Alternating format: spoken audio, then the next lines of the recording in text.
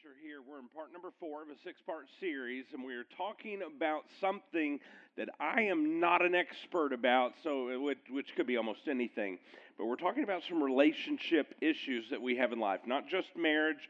Any relationship could be with a parent, a child, sibling, co-workers, people in your neighborhood, could be your frenemies. Doesn't matter. All of these relationships apply because God has created us as relational people. And I'm trying to teach you something that has been taught to me. I'm doing my best, or that I'm trying to learn from people who have taught it to me. But I'm trying to learn that. But I'm doing my best to transmit this to you as accurately as possible, because there are so many things in this that have applied to my life, and I'm trying to utilize as tools in my life. And I think that it can help you as well and encourage you. You know, none of us like to feel vulnerable. We don't like to be open to that. Revealing our heart to somebody who we are on the inside, our ego just can't take that kind of vulnerability, because our ego asks this. It says, what if they me? What if they hurt us? What if they don't love us back? What if they take our weakness that we have revealed to them and they actually use it against us? And we just can't risk that. Our ego will not allow us to risk that. And so our ego kind of takes charge, and it begins to put on different types of armor. And we learn how to do this as a very young child. And we grow up with that. And our ego then takes parts of our personality and begins to weaponize those and use them as weapons, all trying to protect us. And you know what happens? Without us really even knowing it or being aware or giving permission, the wrong emotions in our lives begin to drive our lives. The wrong emotions begin to drive our thinking in our lives. And the wrong emotions begin to drive our behaviors. And they begin to drive our entire life, while at the same time, tied up in the trunk is our rational thinking. The ego that we have is always the enemy of our soul. The ego is always the enemy of our current situation. Our ego is always the enemy of our future. It is the ego that causes us to pretend that everything's okay. It's the ego that drives us to keep doing things so that we can impress other people. It's the ego that drives us to please other people so that they can be okay with us. It's the ego that drives us to assemble and to put on all of the armor that we put on, and it's the ego that drives us to weaponize our personality, and we think that it is protecting us. It's that ego that loves all of the pats on the back that we can get. It's the ego that loves to be accepted. The ego has no interest in being vulnerable, and the ego has no interest in being open. It only has interest in protection and admiration.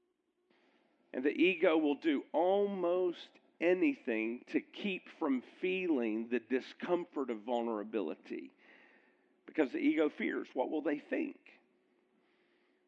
The ego causes us to move in the opposite direction. Instead of being curious about someone and about how they're feeling and about what's going on, the ego leads us to turn away from them, because we think, the ego says, well, if you turn toward them and you get curious about what they're feeling, what if they tell you something about yourself that you're uncomfortable with?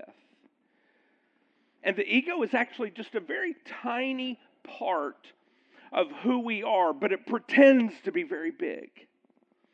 And in comparison, the ego is tiny compared to our soul and our heart. but the ego pretends to be enormous. The ego really is driven by one key word. We've talked about that the previous 3 weeks, at least mentioned it. And that key word that drives the ego is shame. And shame says to the ego, I'm flawed. And because I am flawed, I have to hide from everyone or I won't be loved. And ultimately, because I am so flawed, really, I don't even deserve to be loved. And I don't really even deserve to be happy. That's what shame says to my ego. Everything my ego says to my mind leads to more shame, actually. It says, I am so flawed. I don't deserve love. I don't deserve to feel a sense of belonging. I don't deserve to have any connections, really, with other people. And that's why the ego has led me in my life and you in your life to develop the armor that I use and to use my personality weapons that I use. All driven by shame through the ego. So starting as very young children, ego assembles our armor that we put on and develops our weapons that we use. For some of us, we learned how to just kind of drift into the background and fade into the background, hoping that we just won't be noticed. And we weaponize our personalities thinking that our ego is protecting us. But this morning we're going to talk about these, and I think we can summarize it by saying this, that these are weapons of massive self-destruction. And these weapons are fueled by shame, and they're fueled by our ego. But if we're going to become the people that God has designed us to become, who He has created you to be, then we must lay down this armor. We've talked about it for 3 weeks, and today we're talking about laying down some weapons and allow some vulnerability in our lives. Allow our true, authentic self to be seen. So here's how we're going to do this today. We have a list of weapons to kind of run through. I may delete a couple just for time, but we're going to run through a list of weapons, and then we're going to use a verse here because Paul said, that's an old way of life. There's a better way to live, and here's how he says this. In 1 Corinthians 12:31, Paul says, but now let me show you a way of life that is best of all. And so we're going to dig into the verses that come after this, and we're going to learn a way that is best of all. The same passage we've been using for this whole series, but we're going to give you a weapon that we use in our personality.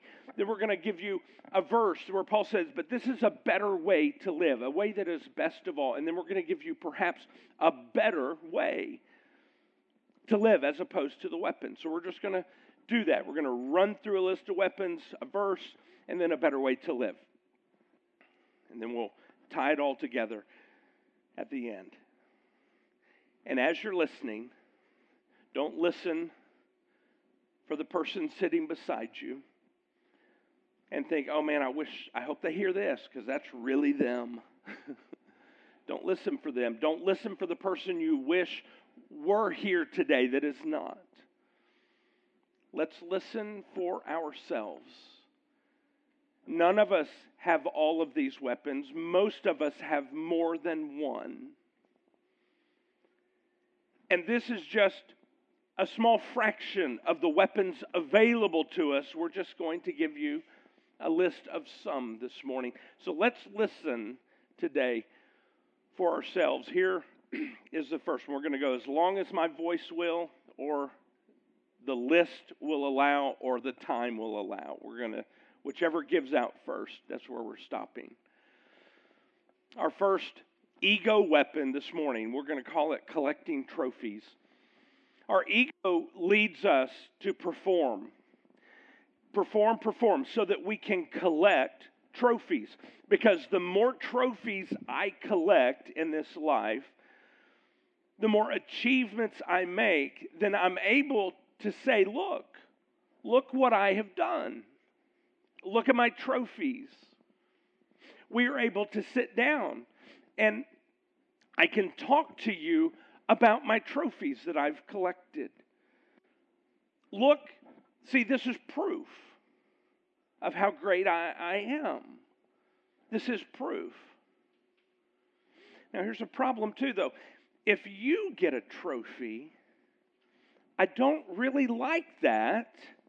I have trouble being happy for you, because if you get a trophy, that means I have lost. Even if we were not even in the same competition, for you to get a trophy, it means maybe you're getting ahead. So I need to collect all the trophies that I can collect. And Paul says, wait, that's not really a great way. And here's why. Because love is not jealous, and love is not boastful. And so maybe instead of using the weapon of collecting trophies, maybe a better response would be for us to give trophies. To learn how to cheer someone on rather than for me seeking to be admired by you. That's really the only way that we can continue to grow. If we can learn how to celebrate other people around us and perhaps even learn how to help them win, to cheer for them. Because Paul says love is not jealous or boastful. All right, here's the next ego weapon. The weapon that says, I'm right. Hey, I'm right.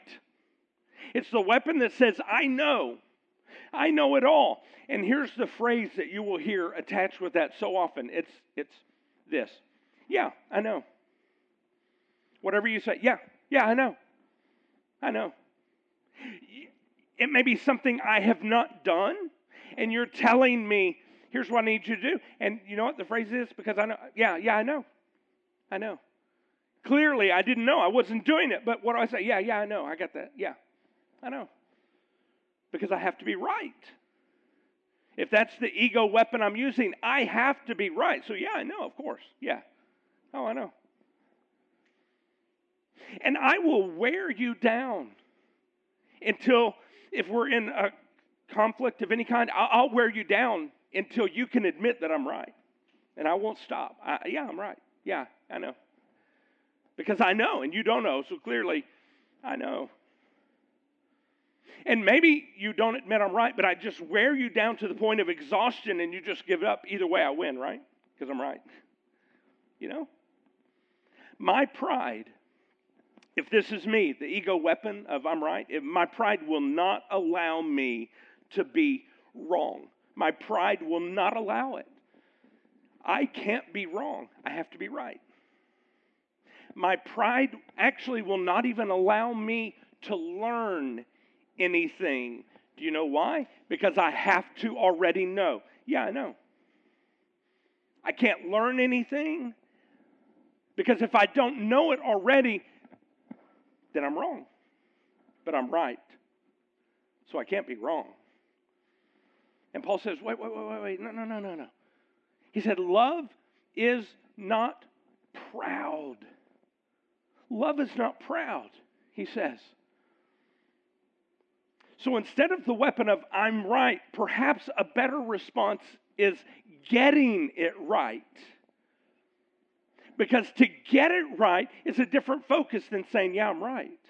No, instead I want to get it right. And to get it right, I have to become a learner. I have to begin to concentrate not on being right, but to concentrate on getting it right. And in order for me to get it right, very possibly, instead of having the answers, I need to have the right questions to ask if I want to get it right.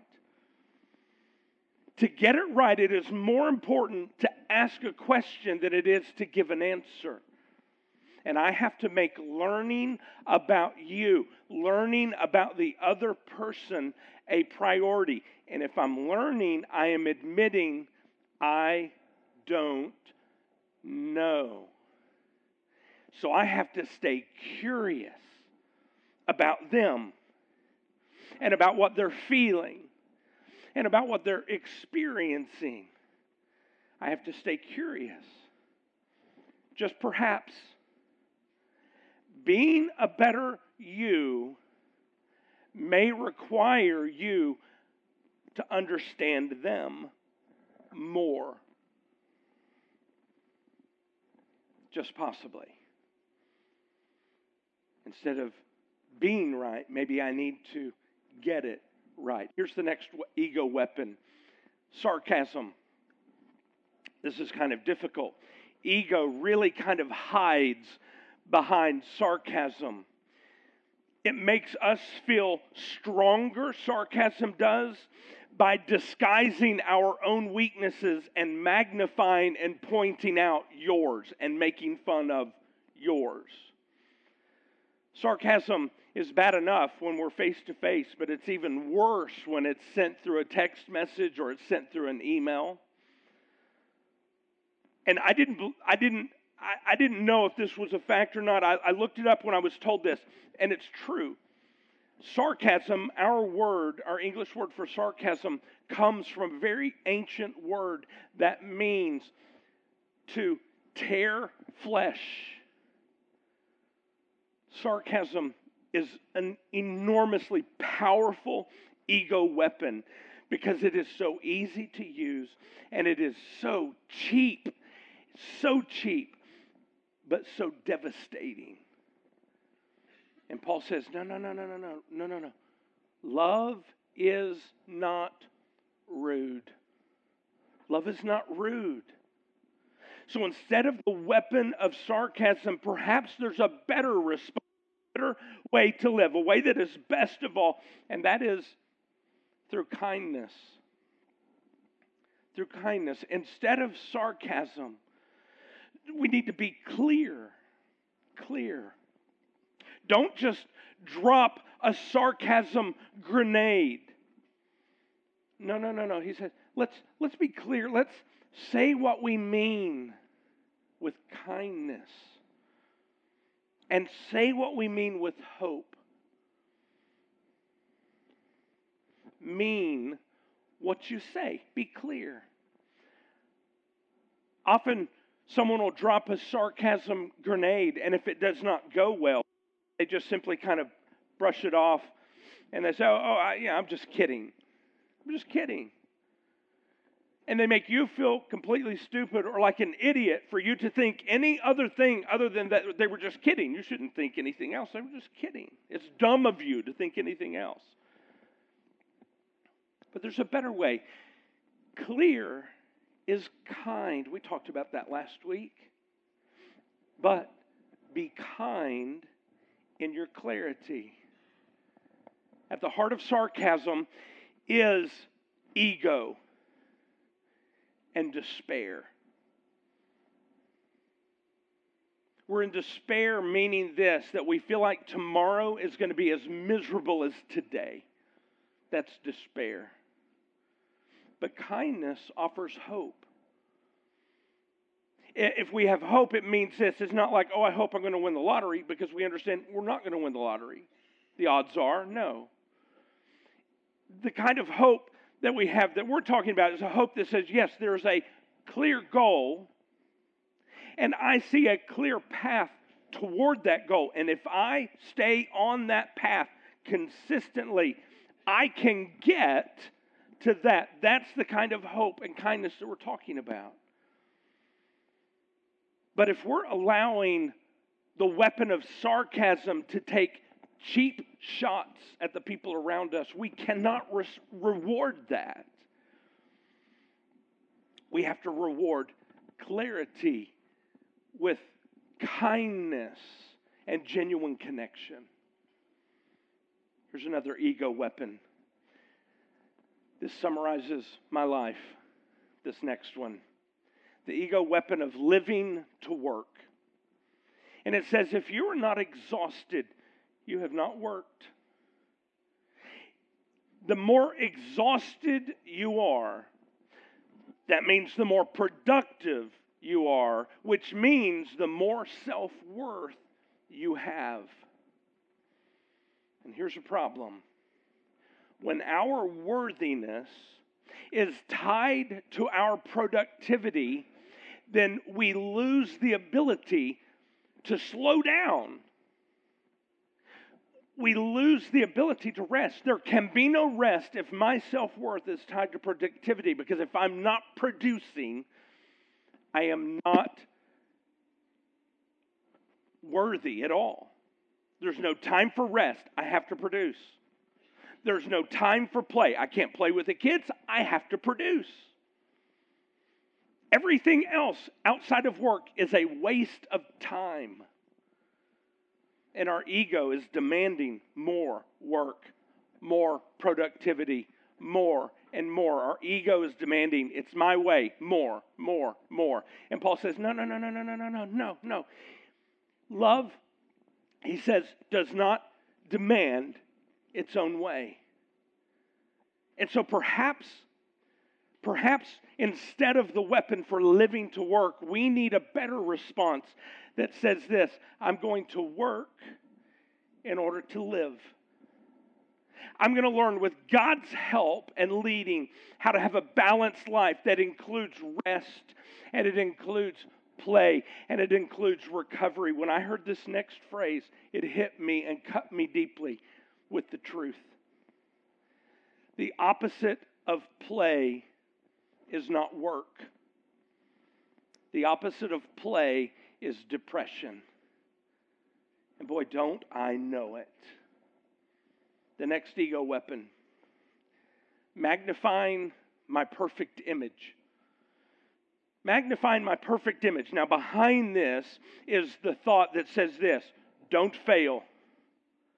Don't fall. Don't fail.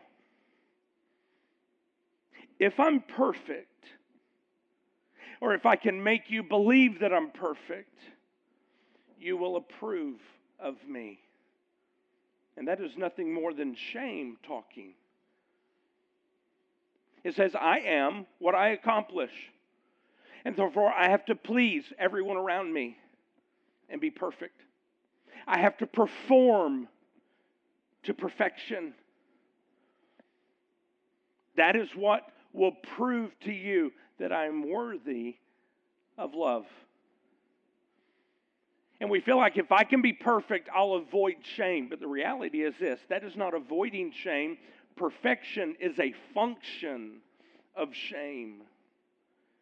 Because it's all about me trying to control what you think of me. Me trying to control what you think about me. And that is addictive. If I'm less than perfect, you know what happens to someone who's struggling with this?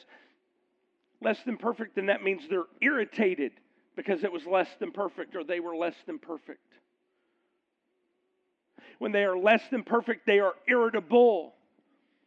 When they are less than perfect or see something that is less than perfect, they are inconsolable. It means there's nothing you can do or say to make it better. Why? Because it was less than perfect.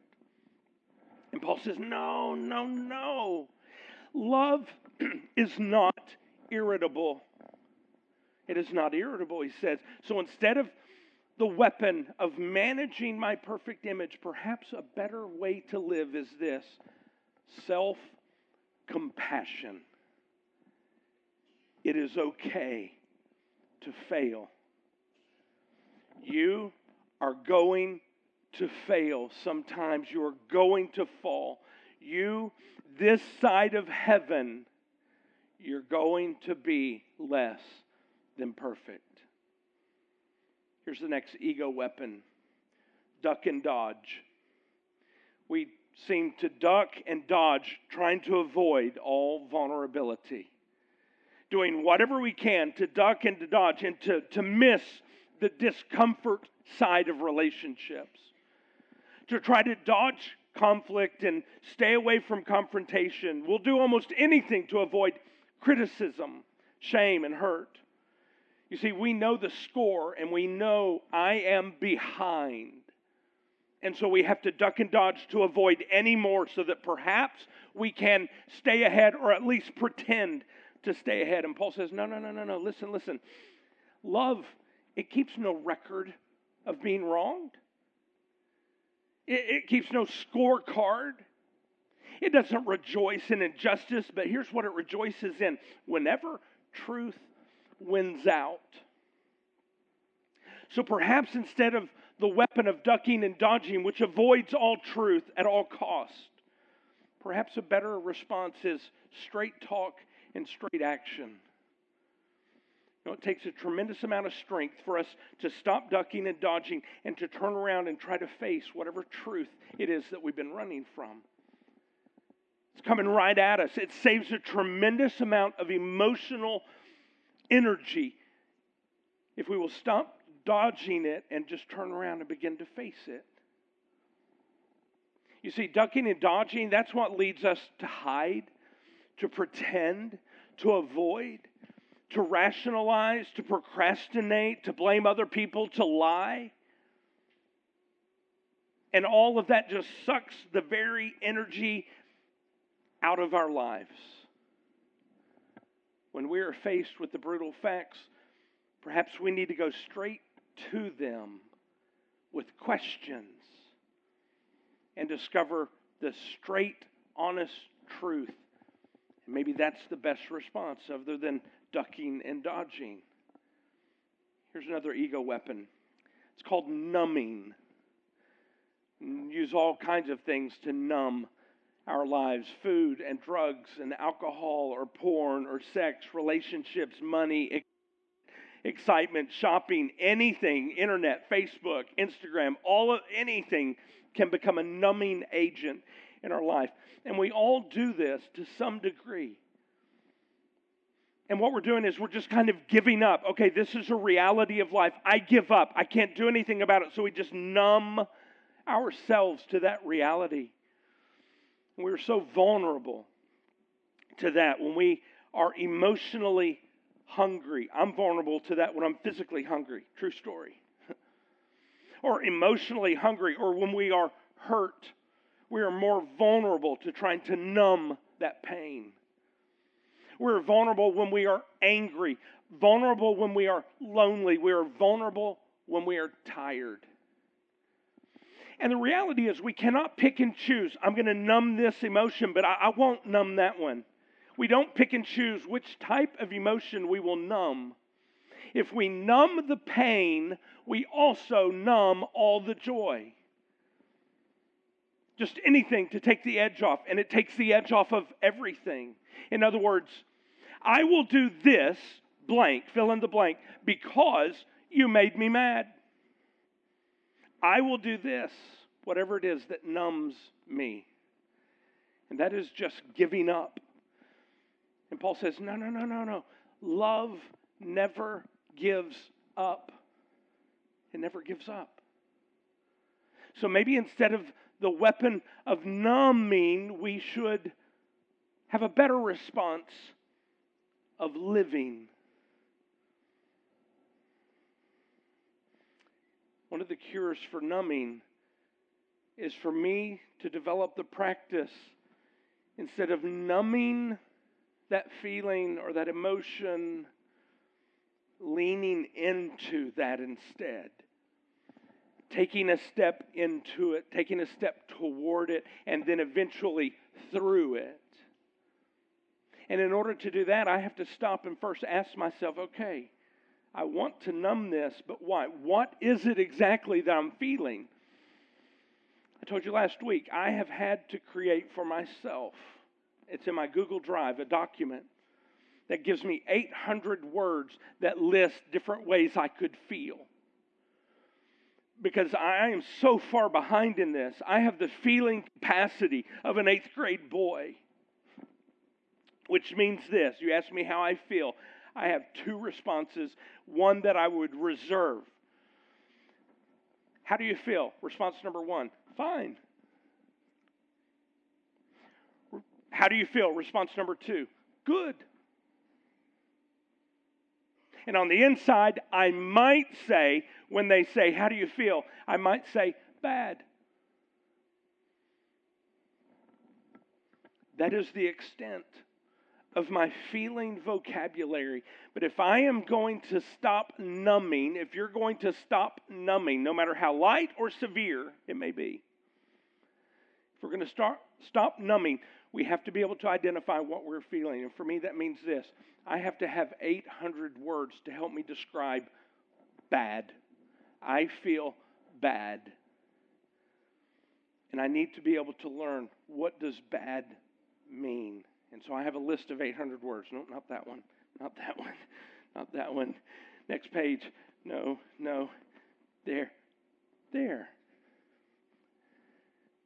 I feel disgusted. There. It's that word. If we're going to stop numbing, we have to learn to lean into that discomfort and figure out what it is that I'm feeling. And the second thing we have to do about numbing is we have to really then begin to find out, what if numbing really does not bring me joy, which it does not. It numbs us. It does what it says. It numbs us to all of life. We have to figure out, what is it then that does bring me real comfort? Not phony, fake comfort, real comfort, and what brings me real renewal.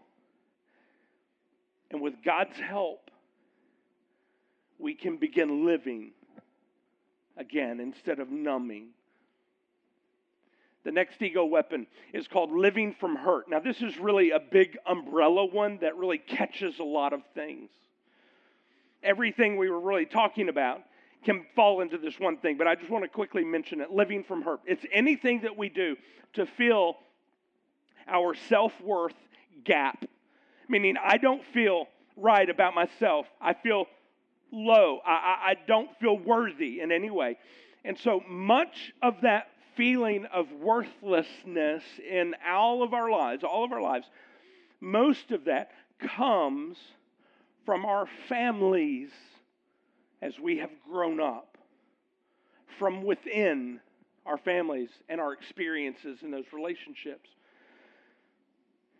Now that does two things for us. One thing, all sitting in here, some of you, all of us probably on some level are saying, you know what? You're right. My struggles with worthiness, you might be saying, yeah, I can trace back to something that happened in my childhood as I was growing up. But then the other thing, if you're a parent today, you gasp because you're thinking, oh my God, what have I done to my kids? And what have they experienced? This is a horrible potential realization for us, and it hurts. But all of us have tried to fill that self-worth gap. And here's how often we do this. And that's why we talk about this, living from hurt, from a place of hurt. And if I'm living from hurt, here's what I have a tendency to do at work. I have a tendency, if I'm living from hurt, to insist that somehow you make me feel better. To look to you to heal that hurt that I have. You didn't cause the hurt. I got it probably growing up. But I need you to make it better. And so I look for you to heal that hurt in my life. And we can spend our entire lives looking to the wrong people to heal very real hurts. Parents, sometimes we look to our children to heal our hurts that we experienced as a child or as a teenager or as growing up.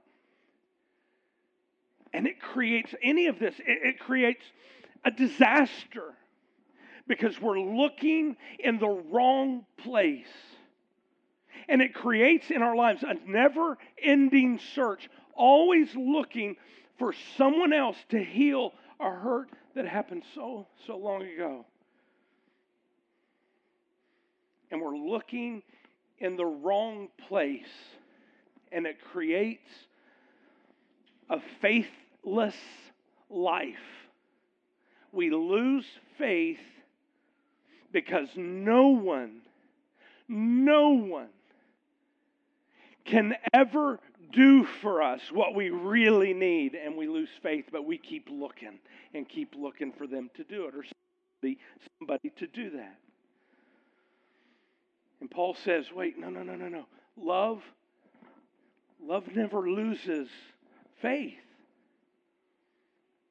Perhaps instead of living from hurt, a better response for us is to live from heart. We have been looking for other people to make us feel normal. Just perhaps we need to begin, and we've said this before in other weeks, we need to begin to invest a reasonable amount of time attending to those feelings and hurts that we have, or we will waste an unreasonable amount of time in our lives trying to manage unproductive and harmful behaviors.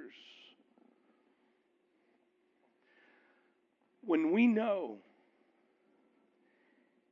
how our own difficult and hard and hurtful stories, when we know what's going on with them and how they work and what happened, what's going on,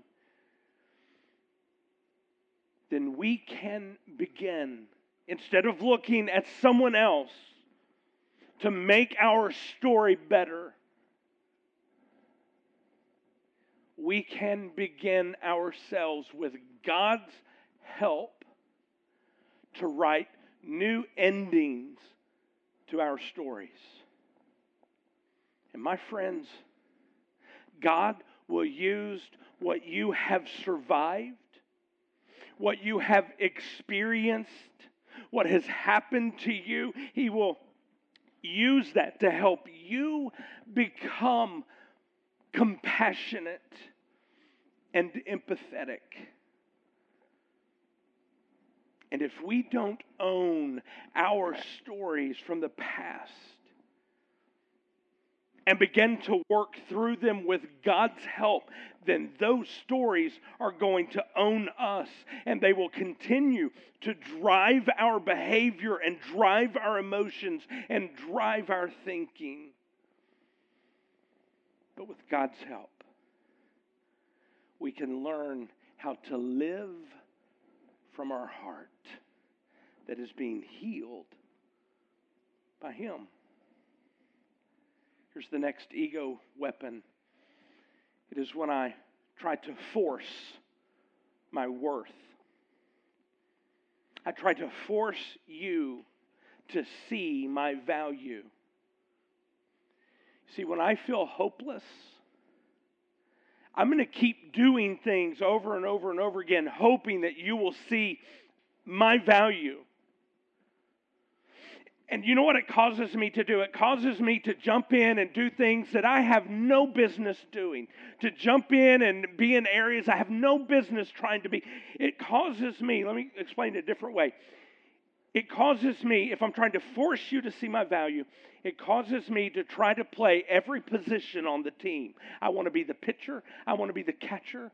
I want to be first base, second base, third base, shortstop. I want to be the outfield. I want to play them all. And I'm going to play, and it may be your position, but I'm going to jump in and do it because I need you to see I have value.